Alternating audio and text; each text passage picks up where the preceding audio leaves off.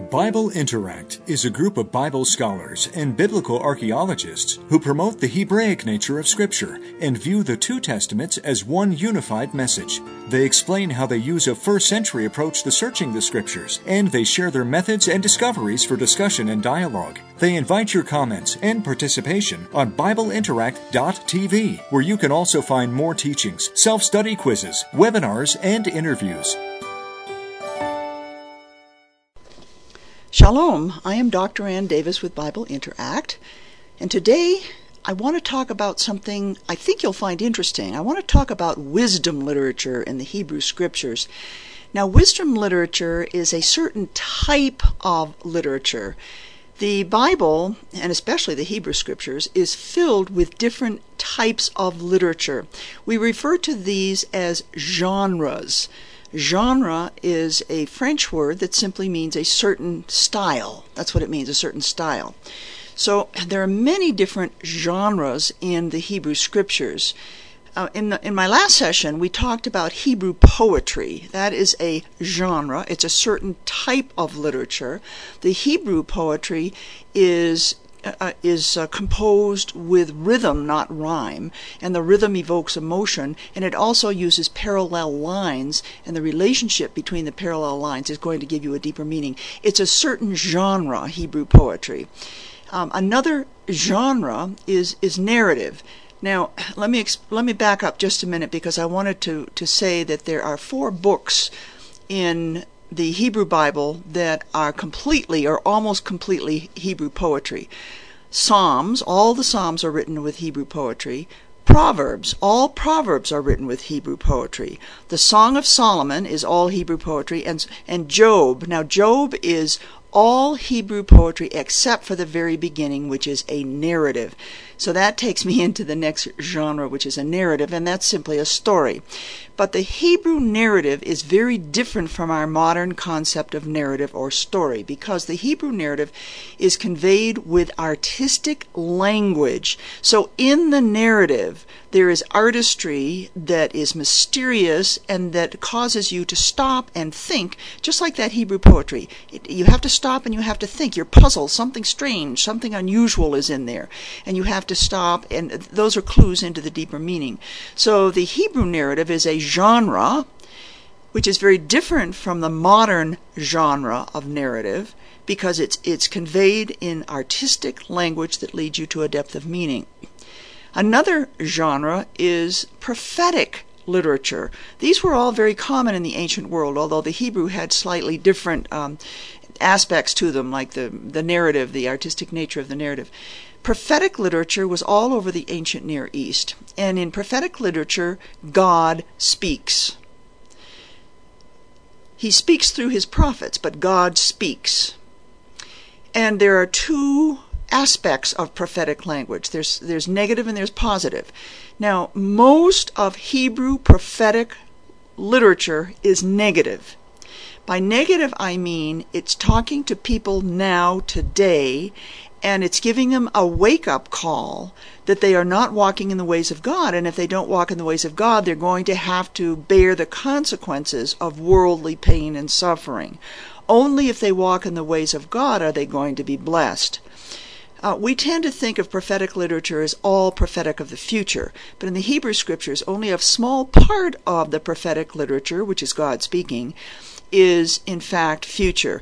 And when it is future, the purpose is so that we will stand now. The focus of the Hebrew Scriptures is on the now, not on the future. It's on the now. It's walking in the ways of God now. You know, the Jews knew that they belonged to God. He declared that he was their father and they were his firstborn son. They knew they belonged to God. And God had given them the law so that they could walk in his ways. They could walk in righteousness and draw near to him. That's the whole purpose of the law. So that they could draw near to him. And the negative part of the prophetic language, it sounds negative, but the purpose is positive, because the purpose is to draw God's children to him by giving them a wake-up call and saying, look, you're walking the ways of sin. I want you to draw near to me, and you're going to have to stop walking in the ways of sin. So in that sense, it's really quite positive. Now, the 4th genre, what have we done? We've done Hebrew poetry as a genre. We've done the narrative, which is Hebrew narrative, is very artistic, leading you into deeper meaning. We've done prophetic literature, which is God speaking. And now I want to spend the rest of the time talking about wisdom literature. Wisdom literature is a specific genre in the Hebrew Scriptures. It was characteristic throughout the literature of the ancient world. So it's not unique to the Hebrew Scriptures, but of course the Hebrew Scriptures are going to give it a certain nuance because of their one God. So what we have here, and I took this out of Wikipedia, if you go to Wikipedia, wisdom literature is a genre of literature common in the ancient Near East. So there's the word genre. It's a genre of literature. It's a certain type of literature. It's unique. There's something characteristic about wisdom literature that makes it unique, that makes it a unique genre. Now, let me explain. Okay, wisdom goes beyond knowing the law. If you know the laws, it's in your head. If you go beyond knowing the law, it leads you into wisdom. It also takes you from being a child into being mature. So maturity is connected with wisdom. So it's very important for you to understand what wisdom is. It goes far beyond simply knowing. Wisdom is an understanding of Scripture that causes you to walk in God's ways. Wisdom literature is practical. It's so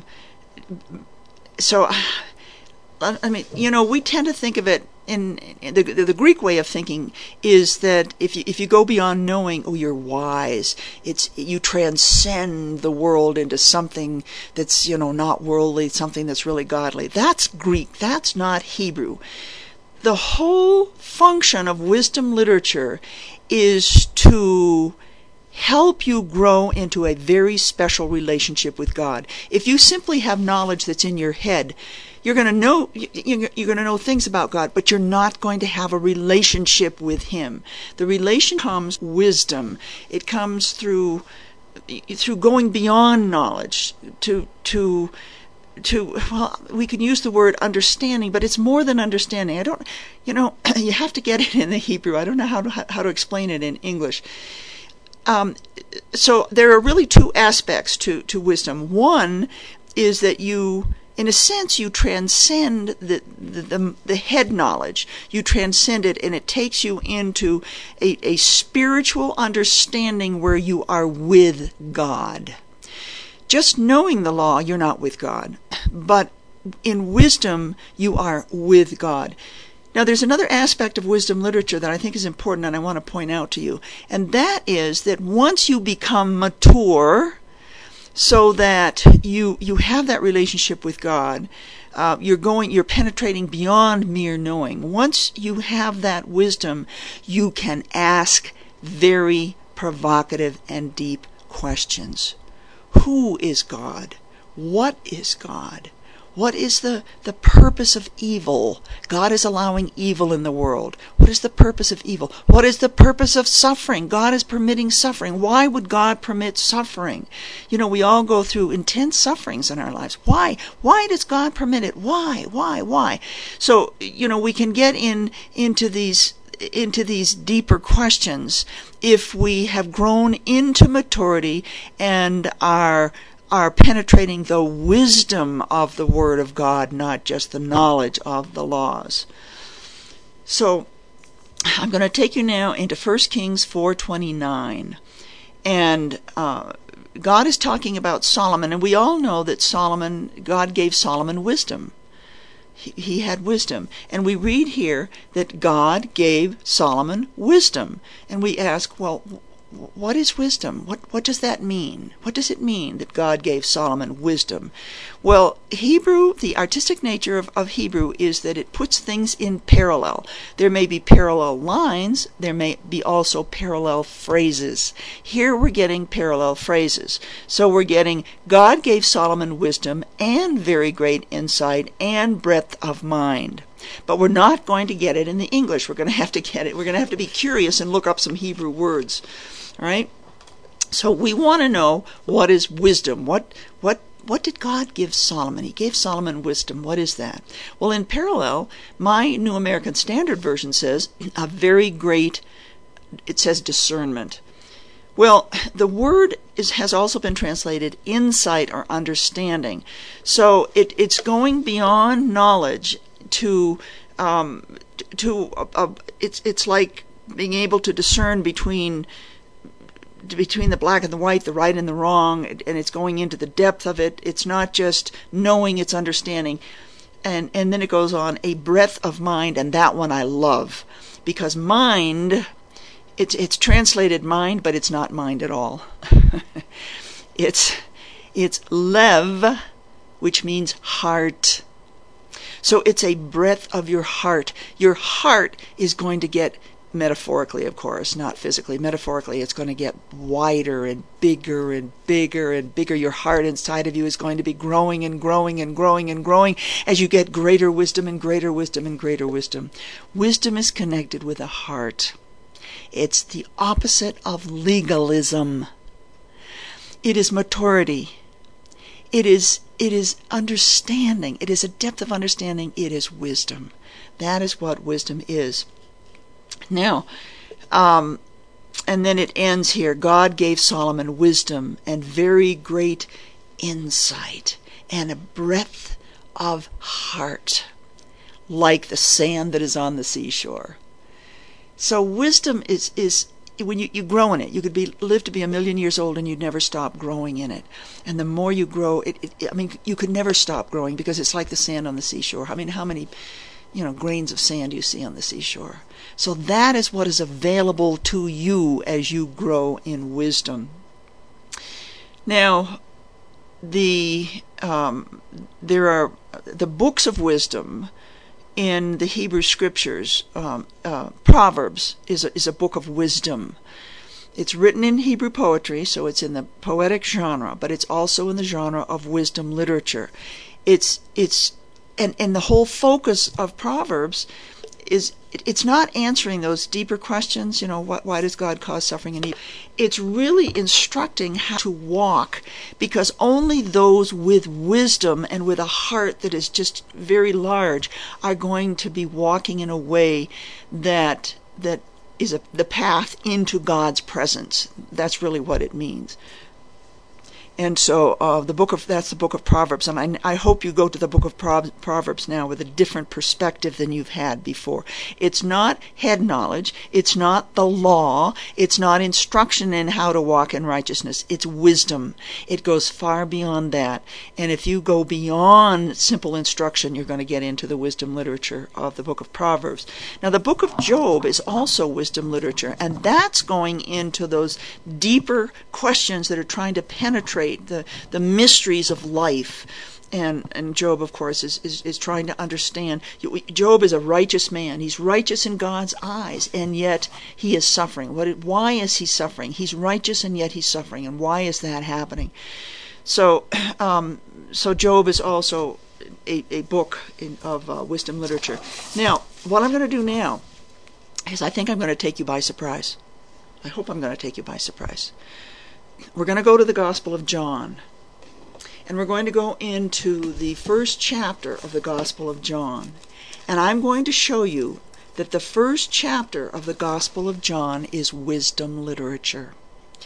If you have not recognized it as wisdom literature, you're probably you're drinking milk, not meat, and you may even be misunderstanding the wisdom that is there in chapter 1 of the Gospel of John. Now let me show you this. All right, the Gospel of John starts, "In the beginning was the Word, and the Word was with God, and the Word was God." I hope you recognize the rhythm of Hebrew poetry, but it's also crafted as wisdom literature. Now let me share with you what we get in Proverbs chapter 8, verses 22-23. You remember that Proverbs is a book of wisdom. It's wisdom literature. And Proverbs says, the Lord possessed me in the beginning of his way before his works of old. I was set up from everlasting, from the beginning, or ever the earth was. So in the Hebrew Scriptures, the concept of God knowing you from the beginning is a common concept. Jeremiah expresses this also, that God knew him from the beginning, from the womb, is the way he expressed it. But this concept of God knowing us from the beginning is a Hebrew concept. And so we get in the Gospel of John, in the beginning was the Word, and the Word was with God, and the Word was God. The same was in the beginning with God. He was in the beginning with God. All right. So, and of course, this is referring to Yeshua. Yeshua was in the beginning. Well, you were in the beginning also with God, but you were in the beginning in a different way, because this wisdom literature is going to help us understand who is Yeshua. It's going to answer two questions. Who is Yeshua? What is his relationship with the Father? And it's also going to answer, who are you? Who am I? What is our relationship to Yeshua, and what is our relationship to the Father? It's going to answer those questions. It's wisdom literature, and it's going to take you deeper than the surface meaning of the Gospel of John. All right, let me give you another example here. Okay, in John 1:14, the Word became flesh. Let's see, let me read it from the New American Standard Version. Okay. The Word became flesh and dwelt among us. Dwelt is tabernacle, and tabernacled among us. Now you've got to get pictures in your mind from the Hebrew Scriptures, because God tabernacles with man. And the tabernacle became the temple, and God's presence was in the Holy of Holies, and we are in the process of coming into his presence. All right, and Yeshua is allowing us to draw closer into the presence of God. The Word became flesh and tabernacled among us. Of course, it's a tabernacling among us through Yeshua. And we beheld his glory, and that's referring to the Father. Glory as of the only begotten from the Father, that's referring to the Son, full of grace and truth, so that the glory of the Father is revealed through the Son. And we get, let's see, in some of the wisdom literature, this is the wisdom of Solomon. It's not in the Hebrew Scriptures, but it's written at the same time, where we can. It's called Second Temple literature, and we can see the nature of Hebrew thinking at the time of Yeshua. For wisdom is the breath of the power of God. Well, breath is ruach, okay, and ruach is spirit, but it also means breath or wind. So it's the breath, the wind, and that's the power of God, and a pure influence flowing from the glory of the Almighty. Therefore can no defiled thing fall into the Word of God. So it's talking about the Word of God being God-breathed, is what we read in the New Testament, and it contains the power of God. So in the Gospel of John, the Word became flesh. So that power of God is coming into reality through the Son, and is making it possible for God to dwell among us. And when we see the Son, we see the glory of the Father. And because the glory of the Father is in the Son, who came from the Father. They're distinct. They're two distinct. And full of grace and truth. And let's see. Now what I want to do is just to give you the sense of wisdom. And now I'm going to take you into 2 verses. And we're going to spend the rest of the time in 2 verses, because we're going to take the whole concept of wisdom, which is penetrating beyond simple knowing.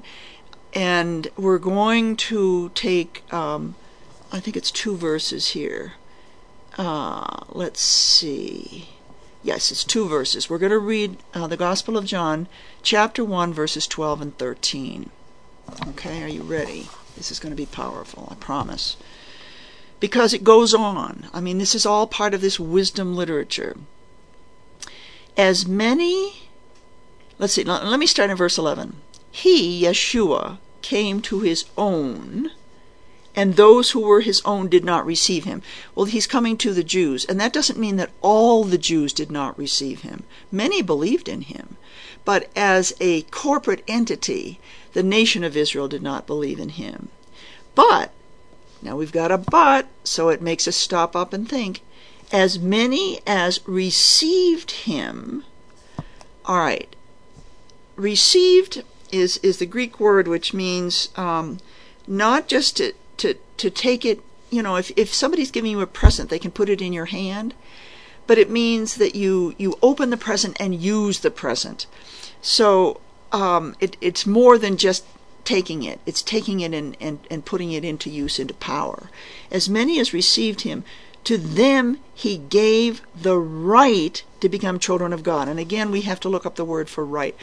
Right is the Greek word exousia, which means power. But there are two Greek words for power, which I'm very pleased, because in Hebrew there are 2 and 3 words for everything. The Greek tends to be much more black and white. But in this case, with the concept of power, there are 2 Greek words. And one of them means the power that is given to you, but it's not in use. It's the word dunamis, and I remember it from dynamite, because you have to explode the dynamite to give it the power. So the dunamis is power in you, but it's not activated yet. Exousia is the power that's activated. It's the power that you've exploded in your life, and you're walking in that power. That's the exousia, and that's the word that's used here. So to those who received Yeshua, the Father gave the right, the exousia, the power in action to become children of God, to those who believe in his name.